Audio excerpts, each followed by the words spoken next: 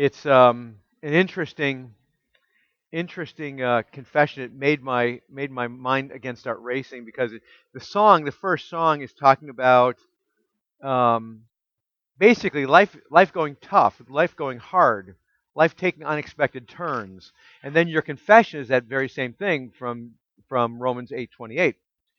And I shared this Wednesday briefly. In fact, a lot of today's message as well is going to come out of our discussion on Wednesday. But I shared Wednesday that I've been taking piano lessons since I have the church piano. I've been taking piano lessons and learning to play, and things are coming along. Um, but your confession, Andrew, set my mind to thinking about my lessons a little bit more. I have a song that is interesting that I'm playing. I don't remember what it's called right now, but it's the beginning and end of the song is full of melody and harmony, and it's just beautiful. And then the middle section for about a page and a half is almost all dissonance. And I remember the first couple times I played through it, I kept stopping. Like, that can't be right. That can't be correct. And so I'm reading the notes, and I'm looking at my fingers on the keyboard, and I'm looking back at the notes and looking at my fingers, and I'm looking at the sharps and flats, and no, that's right, but it can't be. And I'd play it, it would sound horrible, and then I'd go on to the next little section, and I'd have to stop again. That can't be right. In my way of thinking, no, harmony's good, and dissonance is bad. It's not pleasing. It's not pleasant. And later on, it finally dawned on me that the dissonance gets its clarity in the resolution, which is the harmony. But the harmony really isn't all that beautiful unless there's dissonance. And for according to your confession this morning, um, Romans 8:28, for believers uniquely, the dissonance is for the purpose of seeing the beauty of God's grace and mercy, the harmony. Because our harmony is not with the events of our lives. The harmony is not with the events or the people in our lives. The harmony is a vertical harmony between us and God uses the dissonance, and his purpose for the dissonance is to bring out good. And the good is almost inevitably a vertical good, not necessarily a horizontal good. Now, there may be horizontal good as well, right? But the focus is his glory. And so that dissonance makes the beauty of Christ's love and the grace and mercy towards us amazing. So thank you, Andrew. That was really challenging to me. It was a neat connection for me anyway. Lois, I'm sure for you, especially as you play the piano, you recognize the same thing. So that was just an encouraging thing. So with regard to our message this morning, we're continuing our study on prayer. Last Sunday, someone came to me and they asked me a question that was very intriguing. It was an excellent question, perfect question, in light of the study last Sunday in Philemon. For those again who were at the Wednesday night prayer meeting, we talked about this a bit. We're going to expand on it this morning, so I hope you'll bear with me. Those of you who were there Sunday night or Wednesday, I mean, because it's going to be an expansion on that discussion that we had the beginning of last Wednesday night. The question was at the end of Philemon. If you want to look at Philemon real briefly, we're not going to spend a whole lot of time in Philemon. In fact, very little. But I just want to point it out to you. The question came out of the end of Philemon.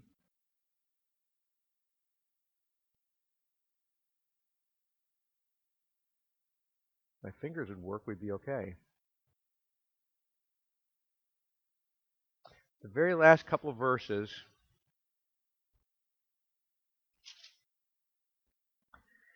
Starting in verse 21. Paul writes this, confident of your obedience, he writes to Philemon, I write to you knowing that you will do even more than I say. At the same time, prepare a guest room for me, for I am hoping that through your prayers I will be graciously given to you. That's the statement. So we not only have a prayer in the very beginning of Philemon that we looked at last week, we also have a prayer at the end of Philemon. The question that was offered to me afterwards was, after all of my discussion over the years of Aunt Melba's big toe, isn't, in a very real way, verse 22, now I'm not necessarily completely accurately presenting the question, so please bear with me. But isn't the verse 22 prayer being mentioned similar to Aunt Melba's big toe prayer? What is Paul praying? Or not Paul, I'm sorry, what is Philemon praying, seemingly as Paul describes it here? He's praying that, or he's saying, he's acknowledging that Philemon is praying that he will what? Leave prison and come see him. So number one, they'll be released from prison. Number two, that he'll be able to come see him. So isn't that kind of like Aunt Melba's big toe, where I just pray that she will be healed so she'll be able to function normally again? Is that not the same?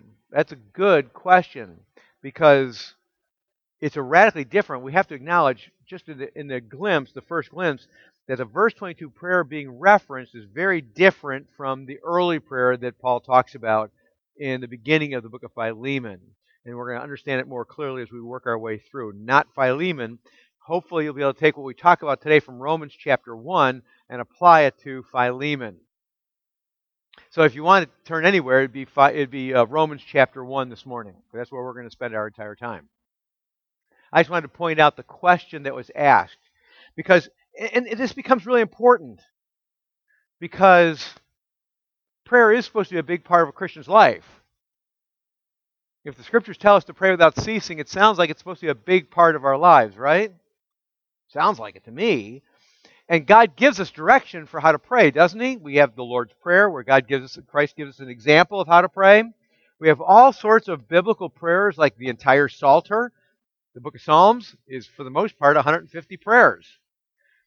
We have other prayers in the Scriptures, Old Testament and New Testament. Then we also have the prayers we've been looking at, which we're not actually looking at prayers. We're looking at descriptions of prayers of specific people. In this case, up to this point in time, Paul.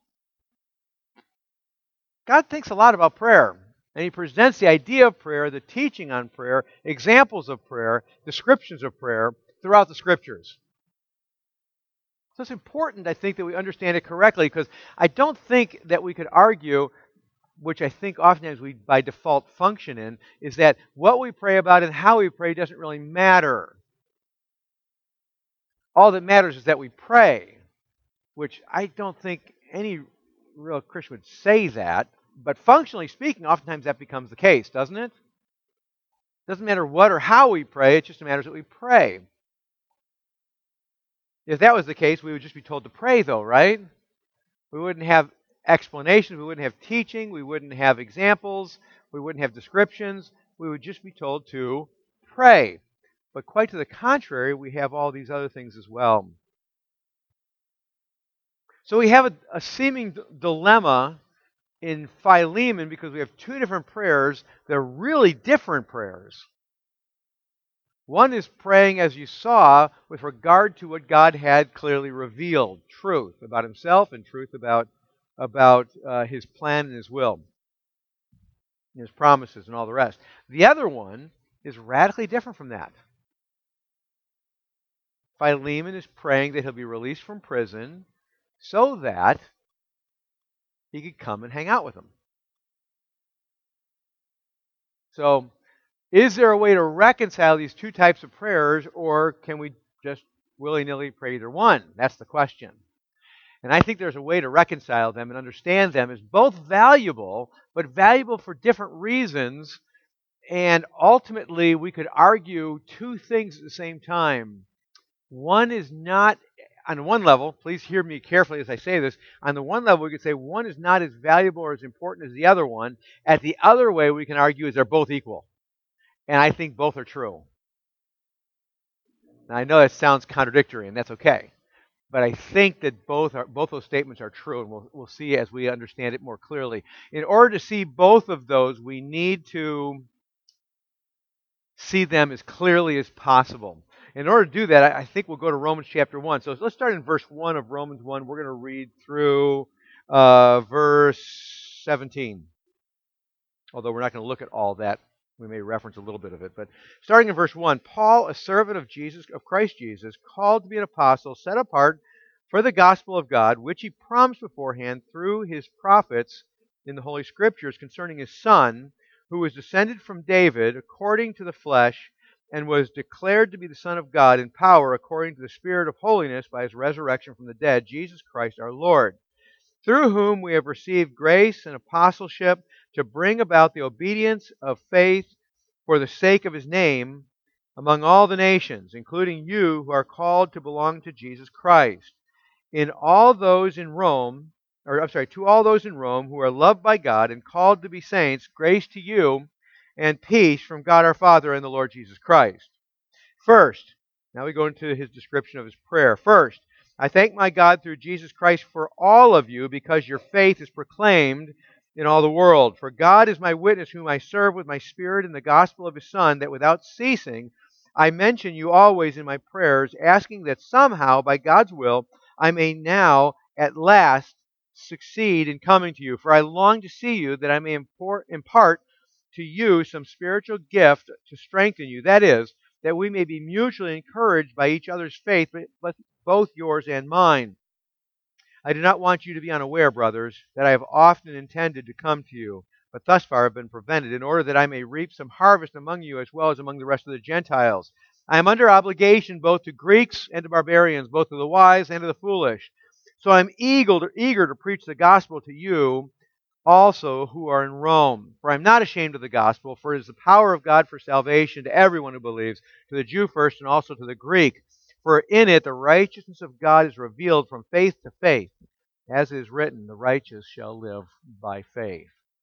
In this passage, starting in verse 8, what we have is two different, you could call it two different prayers, or you could call it most likely two different aspects of one prayer that he's praying. He prays, as we've seen in other passages, he's praying how often? Always. You see that statement in verse 9. He's praying without ceasing. Verse 10, well, end of 9 and 10, I mention you always in my prayers. So you have this, again, this theme that you find in Paul, and you kind of get the sense that Paul's a real praying guy, isn't he? Doesn't that make sense? He's a praying guy. I just want to stop on that one for a second. This came up Wednesday night. A lot of what we're going to talk about came up Wednesday night, but we're going to try to consolidate it all together today. Could I just ask a quick question? You don't have to answer out loud. Do you struggle with prayer? Do you struggle? Let me change that. Do you struggle with praying? If I was a betting man, I would say that all of us probably would say, yep. We struggle with praying. We struggle with prioritizing praying. We struggle with the actual activity of praying. The word's bad, but for lack of a better term, scheduling it. Actually being involved in praying. Actually crying out to God. We struggle with it, don't we? Why is that? You ever ask yourself that question? Why is that? If I may just pause on it for a second, because it's not the primary emphasis I want to make today, but if I could just pause on it for maybe a minute or two, actually. I wonder, and I think it's true. The other end started coming up. I think it's true. Move over a little bit. Yeah. I think it's really true. The reason why we struggle with praying so much is severalfold. Number one, we don't understand prayer. We just don't. We don't understand the role of prayer. We don't understand the focus of prayer. We don't understand the purpose of prayer. We don't understand the teaching on prayer. We don't understand the reason for prayer. We could add a number of other statements in there. We just don't understand. And the evidence, I think, is really kind of clear. If we just look at even the passages we've already looked at, I know the people I've dialogued with, what do we find? What have we found? Here's what we found. What we pray about and what the Apostle Paul, just for sake of example, that we just been looking at, and what the Apostle Paul prays about are radically different things. Aren't they?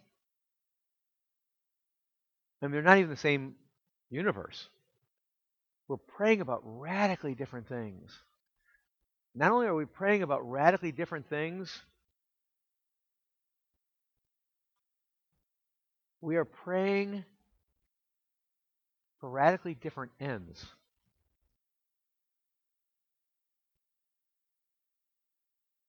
Not only that, but we're praying with radically different motives. Ends, goals, you can use either term there. Radically different motives.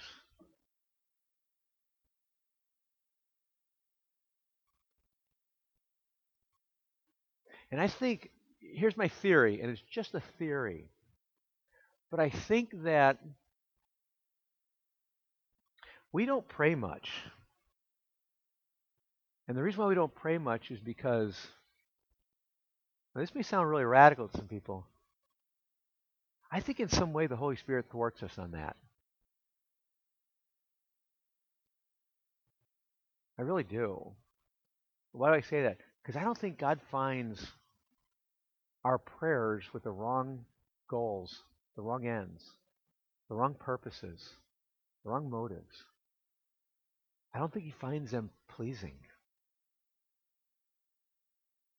And I think that if you find it at all troubling, it has to be the Holy Spirit working on you and working on me. Because it should be troubling. I mean, let's think about it for just a second. If to use Aunt Melba again, if we're praying for Aunt Melba's big toe all the time, if we're truly redeemed people, if we've truly been rescued from darkness to light, if we've truly been transferred from the kingdom of Satan to the kingdom of God, we have to find ourselves at some level of unease that we're not praying for the kingdom. Wouldn't that be expected? If we're truly of the kingdom, would it not be unexpected that it would be uncomfortable? Just to use an example, here we are, we're all American citizens here.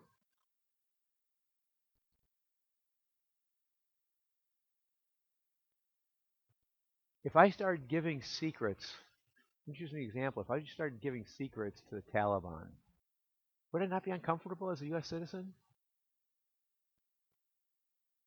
Would it not be uncomfortable to me? Would I not be at unease? Of course I would.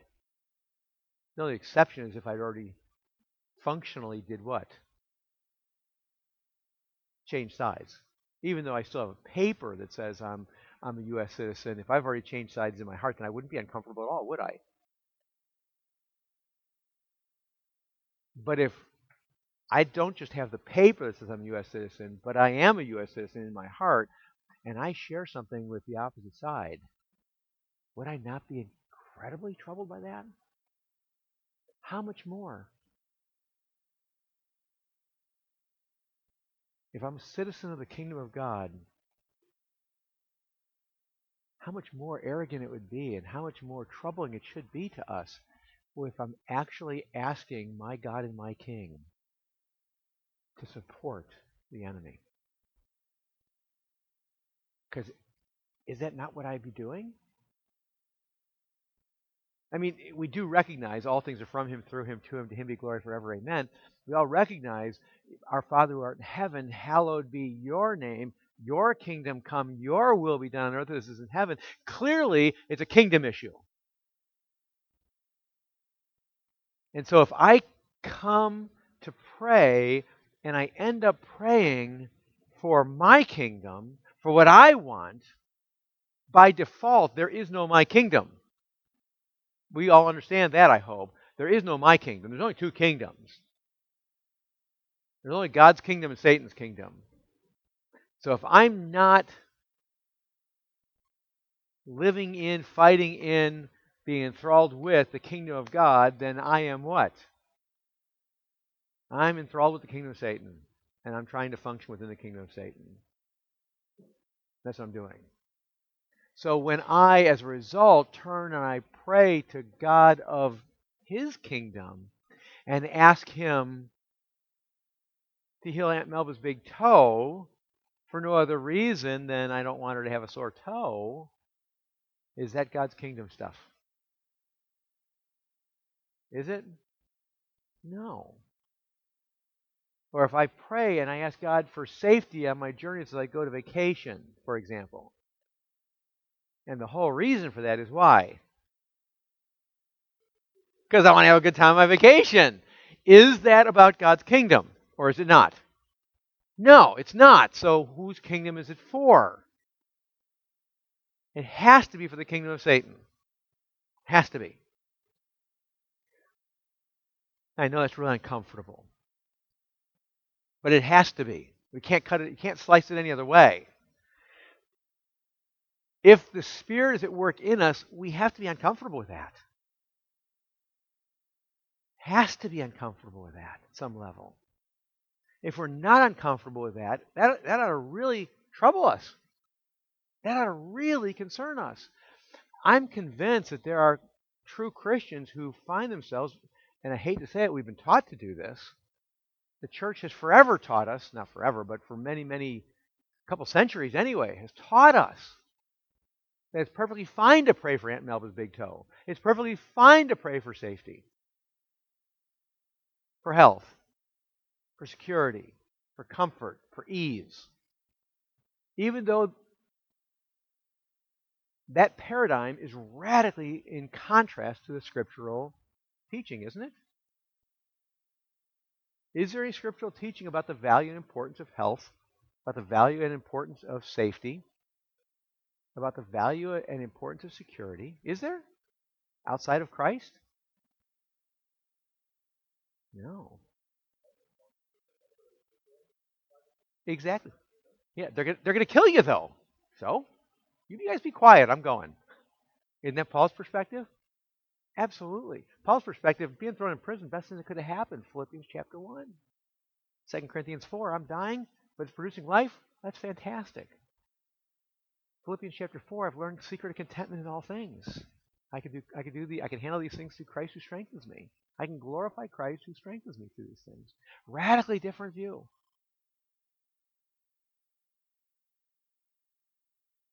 So I would argue that perhaps, it's not a blanket statement, but perhaps, maybe, I'm qualifying dramatically, some of our lack of praying is because maybe the Spirit's at work saying, that will not satisfy. You're missing the whole point. Now, part of the problem is that our theology is all whack, right? It's all out of alignment with the truth. Because if our alignment is with the truth of who Christ is and what the kingdom of God is all about, you know what we're going to find? We're going to pray according to that. And therein is amazing beauty. That's why when we read these really, shouldn't be, when we read these really bizarre statements that we see in almost every passage, praying continually, praying without ceasing, it's weird. Why is it weird? Because we don't. Oh, but that's not really it. Why is it weird? Because we're not even praying what he prays. We're not after what he's after. We're not captivated by what he's captivated by. We're not moved by what he's moved by. What he's thrilled about doesn't thrill us. For Paul, just if I use an example, for Paul to have fellowship with another believer is like the highlight of his life. It's the highlight of his day, his week, his month. What he wants more than anything else is what? To fellowship with other believers. What do we want so often as Christians? Our team to win. Safety in arrival. A fun vacation. Good investment return. Promotion at work. A good relationship. Kids that obey. And on and on and on. Isn't that the type of things we pray about? All the time. Why? Because that's what we're thrilled about. That's what we long for. That's not what Paul's like, yes, I just want to hang out with believers. Christians like, when it's convenient. Isn't that how it works with Christians typically? When it's convenient, we'll hang out. Or when we hear about someone, and this may rub people the wrong way, but I see a dramatic contrast between, for Paul, when a believer repents, Paul is just like, it's fireworks for Paul. And it's not a little one-time fireworks, is it? It goes on and on and on. For us, when somebody repents, oh, that's great. Let's go get lunch. Isn't that what happens? If Paul meets someone who's newly saved, or if someone gets saved under Paul's ministry, Paul is just enthralled. He's captivated by that. Or if he meets someone who's a believer, a new believer, he's just absolutely thrilled. When we meet a believer, well, that's nice. Isn't that how it usually works out? It's like I just get a sense with Paul, he meets a believer, and it's like the world stops. You get that sense? Paul meets a believer, and the world stops. He just wants to hang out with that guy. Doesn't he? For us, we'll be at Walmart or wherever, we'll meet another person who find out is a believer. Oh, that's really great. Well, I got to go shopping. Like, really?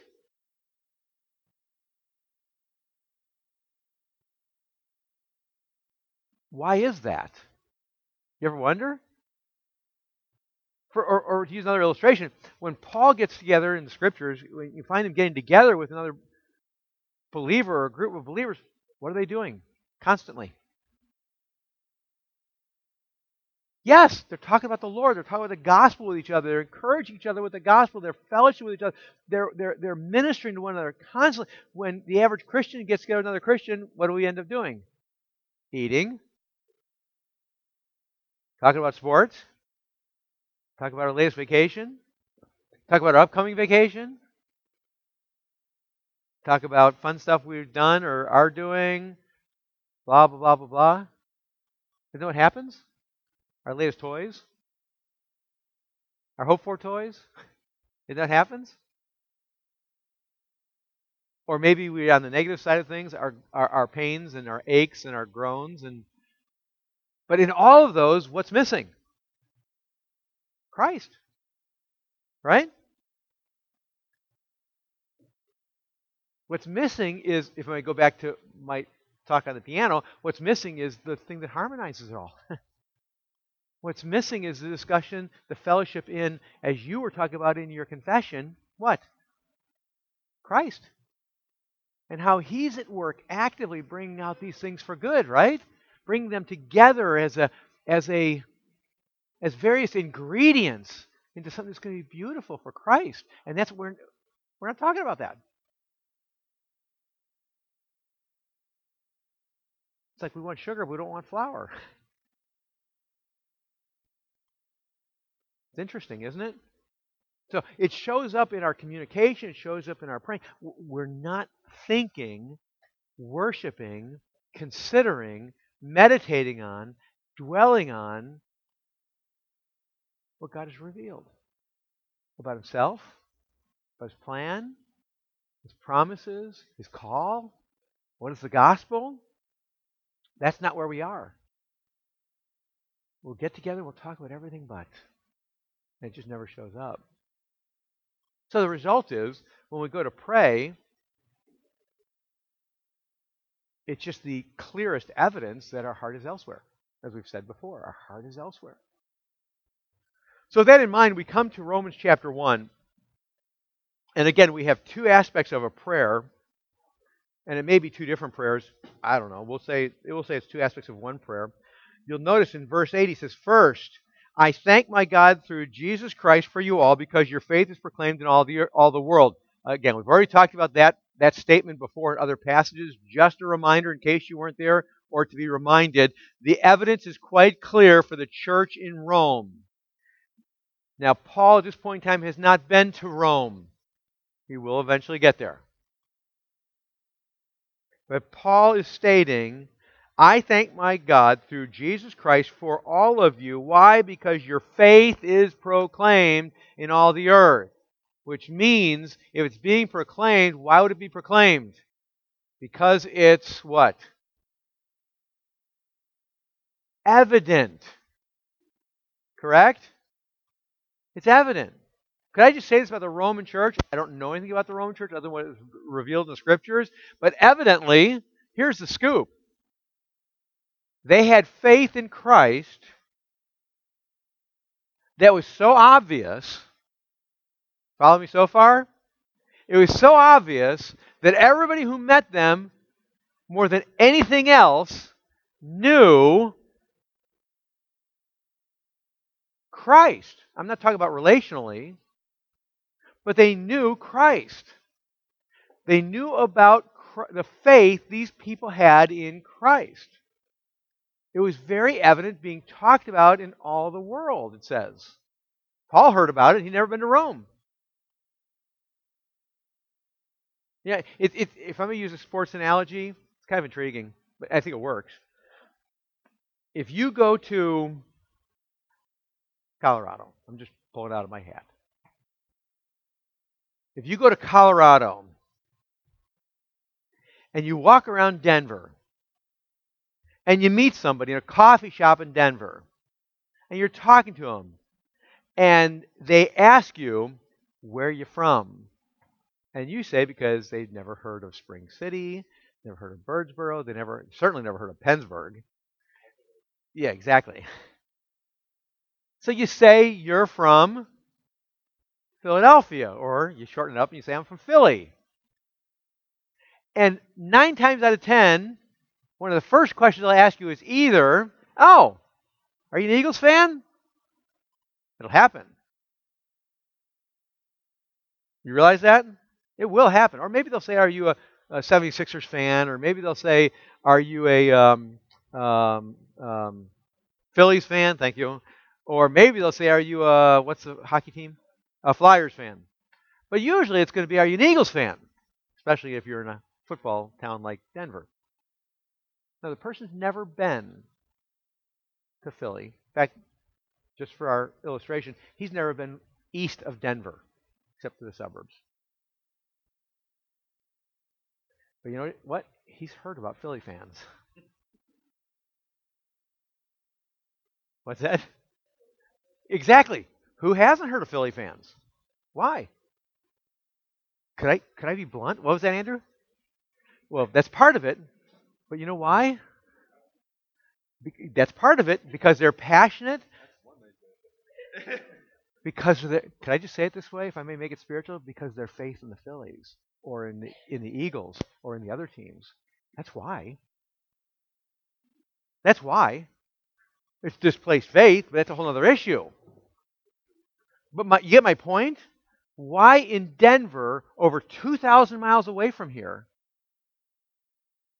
would one of their first questions be, "Oh, are you a Eagles fan?" Or even to the point of saying, "You must be an Eagles fan." A declaration versus a question. Why would that be? Well, here's why. Because the faith of Philly residents is known throughout the world. The faith in what? Their team. Does that make sense? No, it's not a perfect illustration, but you get the idea.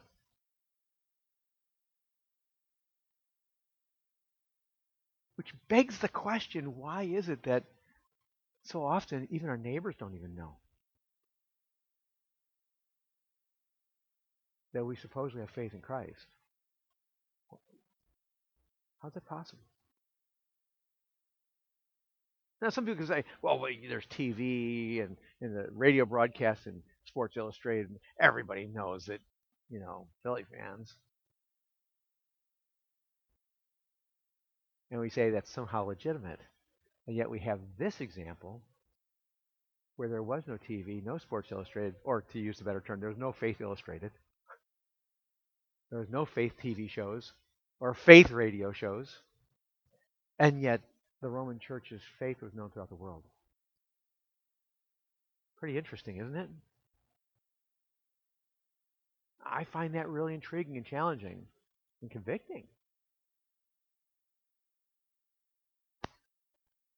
If I may just throw one more curve before we get off this passage, I find it interesting that here's Paul thanking the Lord for the Roman church. Why? Because their faith is known throughout the whole world. And why is their faith known throughout the whole world? Ultimately, it's because the Holy Spirit really is at work in them. This is a God prayer. This is not a Roman church prayer. This is about God. God is at work in them. And what do we hear too often is this. Brace yourself. Today, we've dumbed it all down to say, if we say anything at all about someone who's a believer, I thank the Lord for them because they, at some point in time, walked out, raised their hand, and prayed a prayer.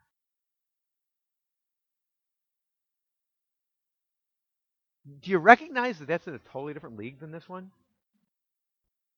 Do you see that? It's a radically different league. I suspect if Paul was writing a letter to an average church today, he would not say, I thank the Lord because you raised your hand, you prayed a prayer, walked an aisle, and I heard that took place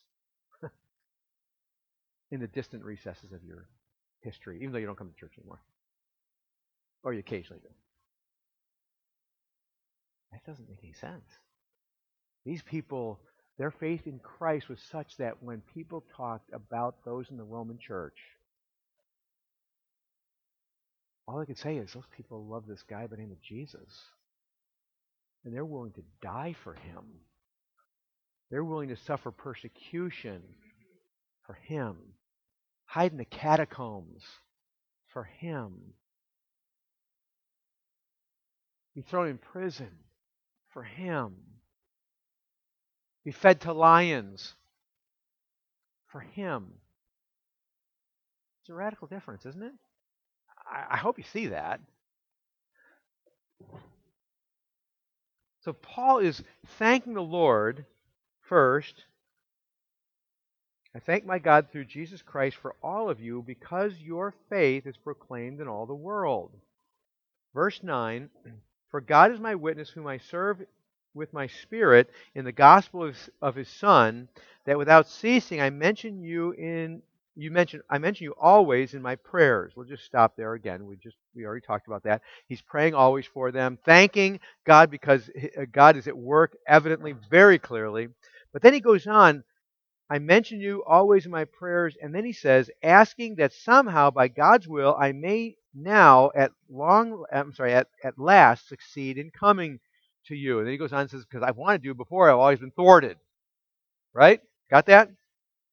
So you have two different statements. One is a thankfulness, and the other one is a request. Correct? The thankfulness is that their faith is being known throughout the world. The request is that I hope, if the Lord wills, I'll be coming to see you. Let me take a big step back to help you understand how to think about prayer. And it's not just prayer, it's about faith.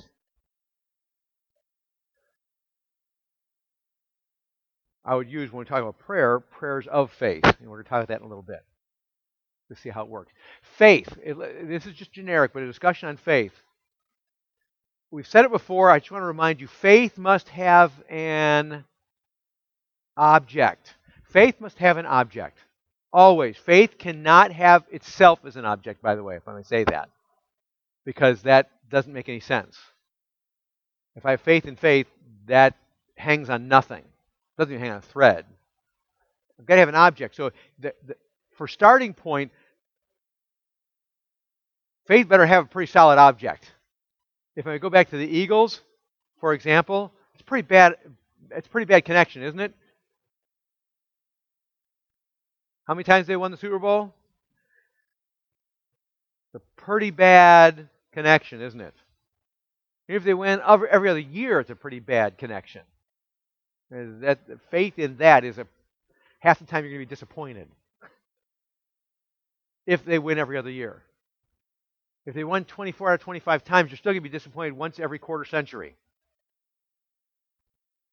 It's still really disappointing. It's still not a solid connection. Does that make sense? Especially when what is revealed in the Scriptures, and I'm just using that as an illustration, but especially when you understand what is revealed in the Scriptures is who God is. And the Scriptures say a lot about God, doesn't it? And one of the things it says is He never will what? He never fails. It teaches from Genesis to Revelation, he always keeps his promises, doesn't he? He's always trustworthy. He's always reliable. He always follows through. He will never, ever disappoint. Faith has to have an object. Now, when we say faith has to have an object, we need to understand when I say faith needs to have an object, that object needs to be accurate. What I mean by that is we're not allowed to create an understanding of God just out of the blue, out of air, right? Can't do that. You can't just create an image of God for yourself and say, this is God, therefore I'm going to put faith in that. That's what Aaron did with the golden calf. How'd that work out? Didn't work out at all. 20-some thousand people died. And we see many, many other examples of that, do we not? Faith has to have an object, but if that object has been revealed and he has revealed himself, the task is to make sure that we carefully understand the object. Does that make sense? Faith must have an object. God has revealed himself. He has revealed himself in the entirety of the Trinity. Now, he's not revealed himself entirely, but he's revealed everything that he wants man to know in the Scriptures. So everything we know about God, we know via the Scriptures. Number two, faith has to have an object. I would argue for faith to really be faith, to accurate faith, it has to have two objects. Now, both are very tightly linked to each other. Object number one is God himself. Faith must have a dramatic connection to that object, God himself. That is revealed in the Scriptures. Faith must also have a second object to truly be faith. The second object has to be what he has said, not just about himself, but what he said about everything else. So it's a double object. But it's connected because it's all coming from him. So faith has the object number one, God himself, what God has said about himself. Faith has to have a second object, what he has revealed about his will, his plan, his promises, his commandments, all that type of thing. Do we have both objects available to us? I see one person saying yes. We do, don't we? In the Scriptures, we have revealed who the Godhead is. Do we not? In the Scriptures, we have revealed what he's about, what he's doing, what his plan is at some level, his will for us at some level, his goals, his directions, what he's already accomplished, what he's promised to accomplish, what he has commanded of us, what he's prohibited of us. All that's there, is it not? Do we have any of that elsewhere than the Scriptures? No. None of that comes from anywhere else than the Scriptures. Now that's really, really important as we wrestle with prayer. Because prayer is supposed to be prayers of faith. We all know, if we don't, you and I need to have a talk, we all know that it's really inappropriate for us to go to prayer and say, God, I want you to give me a Maserati. I don't know why I'd pray that, but I just want you to give me a Maserati. And not only that, but I want you to give me enough money so that, or maybe I could be really funny and say, God, I want you to give me a jet plane. Since a lot of the happy clappy preachers have their own jet planes. I want you to give me a plane. Not a propeller-driven plane. I want a jet. And I want to have enough money to pay for the insurance and pay for unlimited travel and pilots and stewardesses, or whatever they're called nowadays, and everything else, repairs, everything, so that I can just enjoy that lifestyle along with the mansion and the fame, and the followers, and everything else. That's what I want. Now, we all know that that's wrong, isn't it? I mean, we know that inherently. That's like, what? That doesn't make any sense. Well, why doesn't it make any sense? Well, it's really easy if we think it through. Why doesn't it make any sense? It doesn't make any sense because that person has faith in, supposedly in God, supposedly has an object, right? Seemingly, he has an object. If he's praying to God, it's the object, right? But is his theology revealing that the God that's his object is the God of the Bible? Not even close. Because that's not who God is, as revealed in the Scriptures. So therefore, does he really have the object being God? No. Who is his God? Or what is his God? His own lusts and his own desires and money and fame and everything else, right? And he created a caricature of God,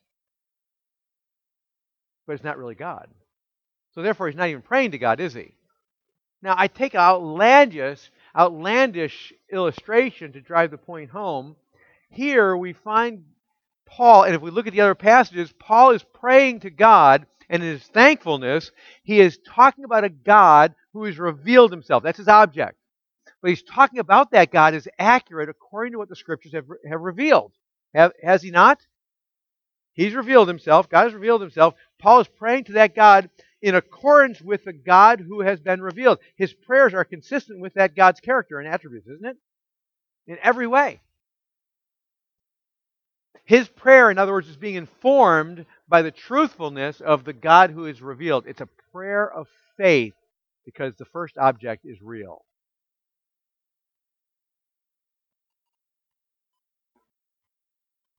But we still have the other object. So let me go outside of Romans for a second.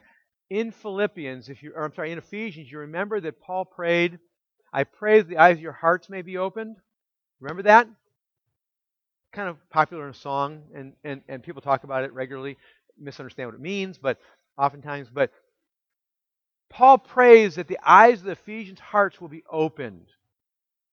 And he goes on and talks about that they'll be open to see Christ and all the rest of that. Is that a prayer of faith? Well, yes, I would argue it is. Here's how I know. Number one, is he praying to a God accurately according to the attributes that God has revealed to him in the Scriptures? The answer is, well, yes. His object accurately is reflecting the truth revealed about God. Number two, is he praying a prayer when he says, open the eye, I pray that God will open the eyes of your heart, that you'll see God in all that he's doing according to the Scriptures. Is that second object correct? Is he praying, with regard to the opening of the eyes of their heart, is he praying something that the Scriptures have promised to do? That God has promised in the Scriptures to do in a Christian's life? Yes. Has he promised that he'll illumine the spiritual eyes of believers to know the truth about God? Yes. So, is Paul in that prayer in Ephesians 1, does that second object come into play? What God has revealed? Well, yes. So he has the object of God, the Godhead. He has the object of what God has revealed. It is a perfect prayer of faith, is it not? And that's just one of many, many illustrations. We could go to the Lord's Prayer. Pray this way. Our Father art in heaven, hallowed be your name. He's talking about God. Is he talking about God accurately? Yes. Is he talking about what God is revealed as his will and his plan in the Scriptures? Well, yeah. Has he not called repeatedly for his name to be hallowed? Of course.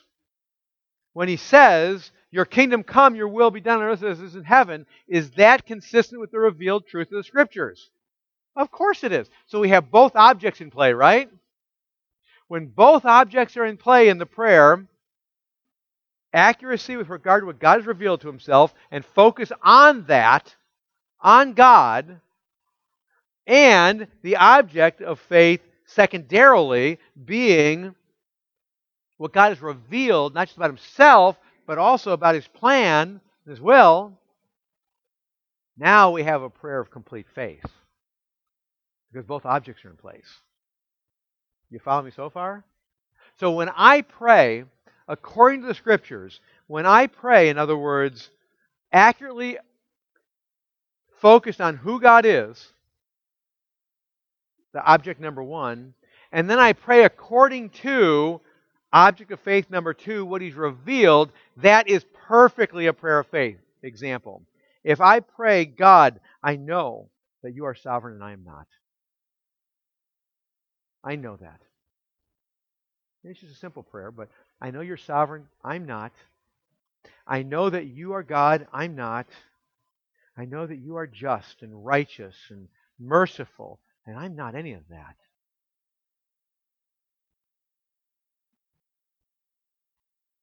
But I pray today when I go to work that you glorify yourself while I'm there. And that you glorify yourself more specifically because I'm a little kingdom of God moving around in that place of work.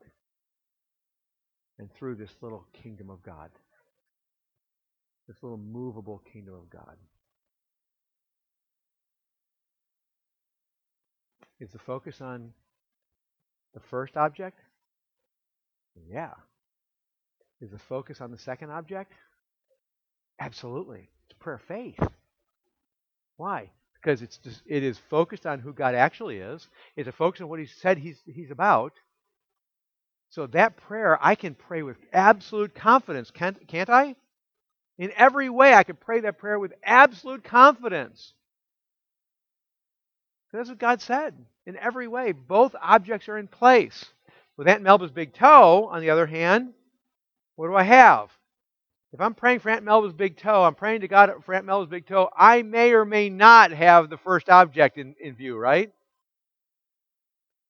I'm praying to God, but just like those happy clappy preachers, that's why I use that illustration, just like those happy clappy preachers, I may be thinking really badly about God, right?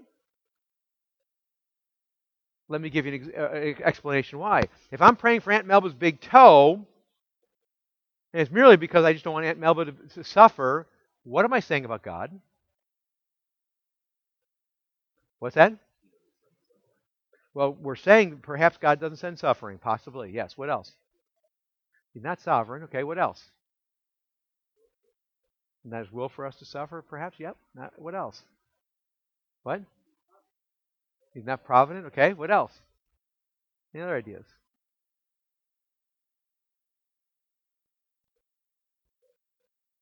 What's that? Yeah, maybe these are all maybes, but yeah, maybe what he's sending isn't what's best for her. What we're saying about God is also, let me throw it a little more serious. We're saying that he doesn't care to be anybody else than my servant. He's okay with being my servant. Isn't that what I'm saying? In fact, not only he's okay with that, he is my servant. You know what I'm saying? And we can go on with that. I just want to prime the pump. If we take any of those and all those together, are we not praying to a different God? Right? Now, the first object's not there. We might as well be praying to Aaron's calf, golden calf. The object's not there. It's not a prayer of faith. When I'm praying for Aunt Melba's big toe and she's as an illustration, because I don't want her to suffer and be in pain, then what I have is, do I have the second object of faith in place? No, because God has never promised anywhere or even alluded to the idea that he wants to remove all pain. Has he? Ever. So neither object is there. What is that then? It's a prayer that's for Satan's glory, not God's. I know that's painful to say, but it is. Now, we already covered that, so I don't want to go any further. But so, what do we do then with the prayer at the end of Philippians that's referenced? What do we do with Paul's prayer here? It's very intriguing how Paul prays it. Words are important. Notice what Paul says again in Romans chapter 1.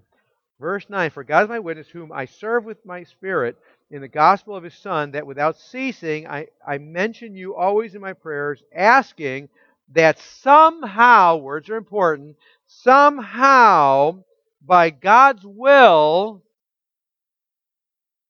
I may now at last succeed in coming to you." So his first object is there, right? God, the Godhead, the truth about God. The first object is there. He's even acknowledging, is he not, that if God is willing, what? He could what? If God is willing, God could what? Allow him to come. God could have him removed from prison, allow him to come. Paul has already been released from prison at least once, miraculously and supernaturally, hasn't he? Paul and Silas? He's already been released miraculously once. So is it possible that God could release him from prison? Of course. But here's what we don't have. Here's what Paul does not have in the prayer. Paul does not have an objective, if I use the term, objective of faith. What I mean by that is, Paul does not have a clear statement in Scripture that's what God does. He has an illustration. It happened in the past. But he doesn't have any declaration by God that says, this is what I'm all about. Correct? Paul, in other words, has no confidence that this actually will happen. Does he? There's no evidence here he has confidence. He says, I'm hoping that somehow, same way as end of Philemon through your prayers, that I'll be able to come out of prison and come hang out with you guys. Correct? That's what he has here. What is Paul actually praying here? He's actually praying just like James describes in James chapter 4. What he's doing is he's saying this. In James 4 it says, in condemnation, James says, you say, tomorrow we're going to go to this city or that city, and we're going to do this business. And he's basically saying, shame on you. Which is another way of saying your minds are on earthly things, not heavenly. He says, instead what you should be saying is what? If the Lord wills. Well, why would I say if the Lord wills? Because he hasn't revealed that. Correct? For example, tomorrow I've got all sorts of plans. I don't know if any of them are going to come true. Charles, do you have plans to go to work tomorrow? You don't have any plan to go to work tomorrow. You don't help me at all. Jim, do you have any plans to work tomorrow? You do. Okay. Jim's got a plan to work tomorrow. Are you confident you'll go to work tomorrow? No. You're not. Don't hurt me like this. No. You have no confidence. Why not? Why does Jim have no confidence he'll be at work tomorrow? Because God hasn't revealed it. He's got plans. It's a good thing. But he has no confidence. Why? Because our confidence lies solely where? In God, the sovereign one. God, the authority. God, the orchestrator. God, the planner. Right? Jim can't have any confidence in himself. Well, he could. What good is that? You're not God. We make our plans, but what? God orders our steps. So the best Jim can do with regard to work tomorrow is acknowledge the truth of who God is and who he is. You hear that right there in our discussion so far? Who he is and who Jim is. And if the Lord wills, Jim's going to go to work tomorrow. But if the Lord doesn't will, guess what? Jim's not going to work. Who knows why? See, if the object of faith number one is on God, take away from prayer for a second. If the object of faith is on God, as revealed in the Scriptures, and Jim gets up tomorrow and can't go to work for whatever reason, and he needs money, who doesn't? He needs money. Got to pay bills. And bill collectors don't care if you go to work or not. So Jim gets up tomorrow morning, he can't go to work by God's sovereign plan. If our focus is on the first object of faith, it will reveal itself how? By how we respond to it. Won't it? Because all along we're remembering who God is and who I am. And I'm remembering He's God and I'm not, with all those ramifications. And I made my plan, but He orders my steps. I pencil it in, He pens it in. He penned in something different today for Jim, if that was the case. So we can evidence very clearly where our heart is by how we respond to that, don't we? When I start throwing my ledger into the wall and through the wall because I'm so angry, it says something about my view of God, does it not? And when I storm around angrily, yelling and screaming and hollering, does that also not say something about my view of God? Does it not also say something about my view of me? See, I got them both out of alignment, don't I? Because who's really God in that scenario? I am. I am. Same way with prayer.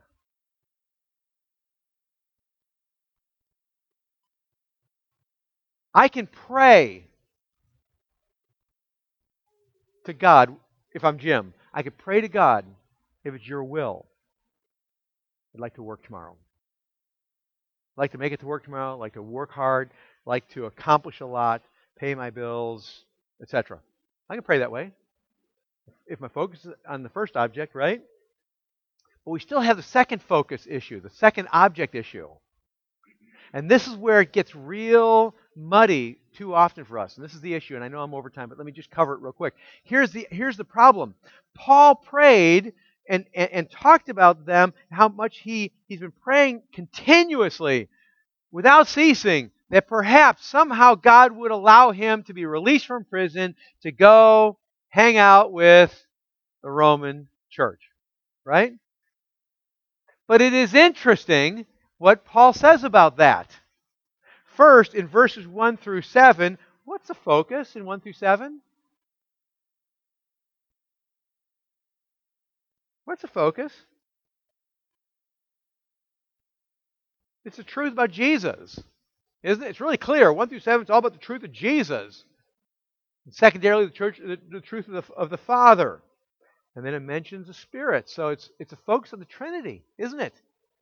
What God has said about the Trinity. Then he gives that prayer, but notice right after he says, verse 10, always my prayer is asking this, somehow by God's will I may now at last succeed in coming to you. Verse 11, for I long to see you that I may what? Make lots of money selling tents and pay my bills. Is that what it says? Now he's going to, if he goes to Rome, he's going to try to sell tents, won't he? I mean, we know he's a tent maker. What does it say? That I may impart to you some spiritual gift to strengthen you. That is, that we may be mutually encouraged by each other's what? Faith, both yours and mine. And then he goes on, I do not want you to be unaware, brothers, that I have often intended to come to you, but thus far have been prevented in order that I may reap some harvest among you as well as the rest of the Gentiles. Verse 14, I am under obligation both verse 13, first of all, why does he want to come to them? To reap a what? Harvest among them as well as the Gentiles, referring to the rest of the unsaved people. He wants to reap a harvest among the believers. He wants to reap a harvest among the Gentiles, the unbelievers. I am under obligation both to Greeks and barbarians, both to wise and foolish. So I am eager to preach the gospel to you also who are in Rome. Why? Because he's not ashamed of the gospel, verse 16. Because that is the power of God for salvation, everyone who believes, to the Jew first and also to the Greek. For in it the righteousness of God is revealed. You cannot understand the righteousness of God apart from the gospel. It's revealed from faith to faith. It is written, the righteous shall live by faith. Why is Paul praying to be released from prison to go hang out with the Romans? The Roman Christians of the church. Why? To minister. To be encouraged and to encourage. To exhort and to exhort. To preach the gospel. To save people. To preach the gospel to lost people. Now, let me ask you this question. In Paul's prayer, when we look at it in its context, he's praying the second prayer that an initial glimpse looks like a lesser prayer. Not a prayer of faith. Why? Because although the first object's there, the second's not. A prayer of faith has to have both objects. Doesn't have both objects, it's not a prayer of faith. But when you look at it further, both objects are in play, aren't they? Both objects are clearly there. The object, God, the Godhead is there. The second object of faith is also there, is it not? Yes, it is, because he prays that somehow God will release him from prison so he can go spend time with them to do what? To do what God has called him to do. To proclaim the thing that he's been gifted with, the gospel. To be a reflector of the love that he is receiving. Has God called Paul to proclaim the gospel? Has God called Paul to evangelize? Has God called Paul to encourage the saints? Has God called Paul to exhort the saints? Well, yeah. Well, in Matthew 28, it says, all authority, all power has been given to you and I. And then he says, what next? As you're going, make disciples. By doing what? Baptizing them and teaching them all I've commanded you. Right? Isn't that what he said? I'm just taking that one passage. So, if I just use going on vacation as an example, we pray so often, God, keep us safe, and the whole point of it is a horizontal so we can have a good time on vacation at the shore, right? Wouldn't it not look radically different, God? Lord willing, we're going to the shore this week. Don't know if we're going to get there or not. Where I live, it's for you. Where I die, it's for you. So it's all got to be for you. Because you're my all in all. And I know who you are, and I know who I am. And I know you're God, and I'm not. I know you're good, and I'm not. I know you're holy, and I struggle with a sinful heart. You hear the contrast? I'm just being brief here. God, I would love if somehow we could get down to the shore safe and arrive at the shore safe, if it's your will. If it's not, we're okay with that. I'm perfectly fine with that. Maybe not emotionally, because I don't like to hurt. But if that's your plan, I'm okay with that. But I would love to me and my family get to the shore this week, because we're going to have just this time all week long where we can mutually encourage one another in Christ. Mutually motivate one another in Christ. Mutually teach one another in Christ. Mutually be reminding one another of the gospel. And God, we ask you to take us to the shore because we really would like to meet people on the beach and tell them about you. And we know there's going to be people in the hotel next to us or in the house that we're renting next to us. And they need Jesus. And we would love to tell those people about Jesus because we know we'll never meet them anywhere but here. We know this is it. Right here at the shore. We'll have two neighbors, one on either side. We know we'll probably never ever see them again. But this week, perhaps you'll give us the privilege and honor of telling them about Jesus. Giving the gospel. Being lights in the midst of this darkness. Lord, I just pray that you would just give us opportunities. And if it'd be a real bonus if it was sunny and we'd be able to enjoy the waves too, right? That'd be a cool bonus if it's your will. Again, what did I just say? I just prayed James 4, didn't I? I just threw in the obvious, clear things God said, plus I threw in the James 4 thing. I said, we'd ask that you get us to shore safely. That's a James 4 thing, if it's your will. So that we can be mutually encouraged by one another, or so that I can present the gospel to Greeks and barbarians. Right? Which is exactly what God's called me to. So it is a object of prayer who God is. Object of faith who God is. It's an object of faith what God has revealed. Now that's a prayer worthy of praying. Do you sense the difference? Do you sense it? Versus pray for Aunt Melba and her big toe so she's not in agony, so she can walk and do what she wants to do and go shopping. This is so much more rich. God, I think she's lost. So with regard to her big toe and the agony, what I want more than anything else is for her to hear the gospel. And if that's what it's going to take is her sore big toe to hear the gospel, Lord, I pray it's real sore.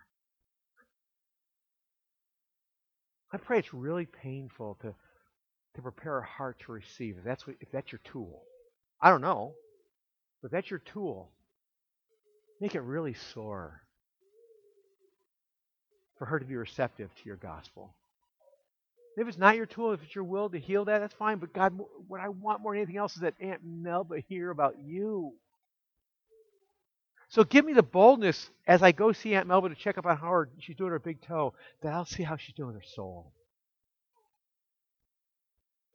Isn't that a much more rich prayer?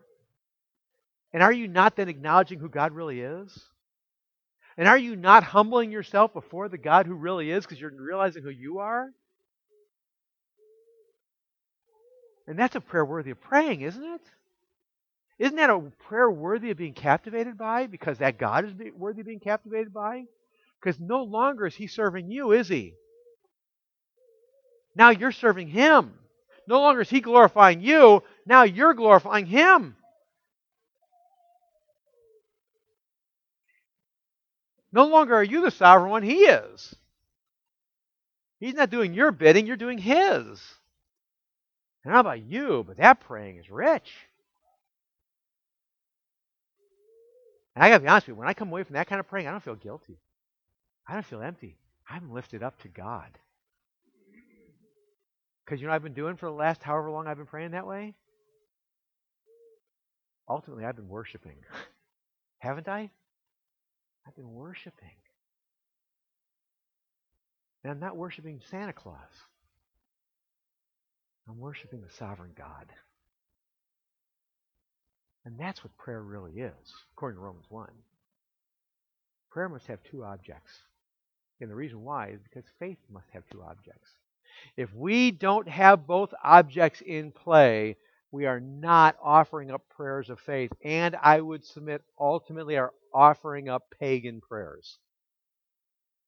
Both objects need to be there. And if nothing else, the only way the second object, at minimum, the second object can be there is if we're praying if the Lord wills. Which makes it a prayer of faith.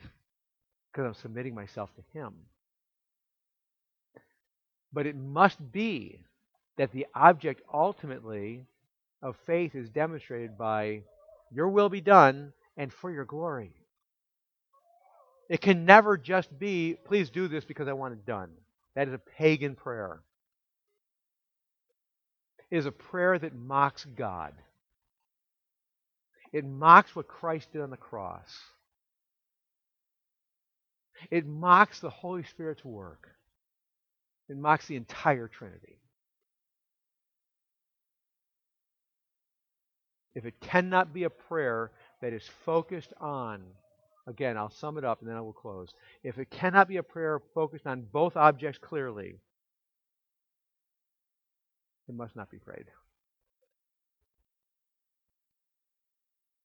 If it is a prayer that can be focused clearly over here and is being focused clearly over here, but it does not have the authority of the Word of God over here, it must be prayed if the Lord wills. And lastly, it must be prayed for His glory.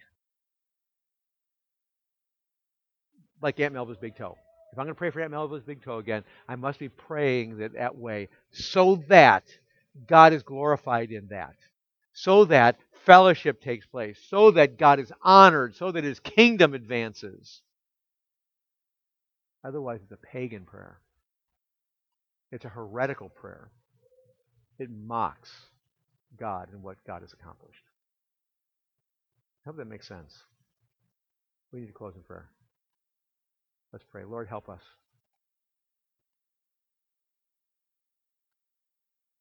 As redeemed people, it is very easy for us to forget you, who you really are, who you've revealed yourself to be. It's very easy for us to conjure up a different God, just like Aaron did, a different view of you. It's very easy for us to get caught up in the God of our own making.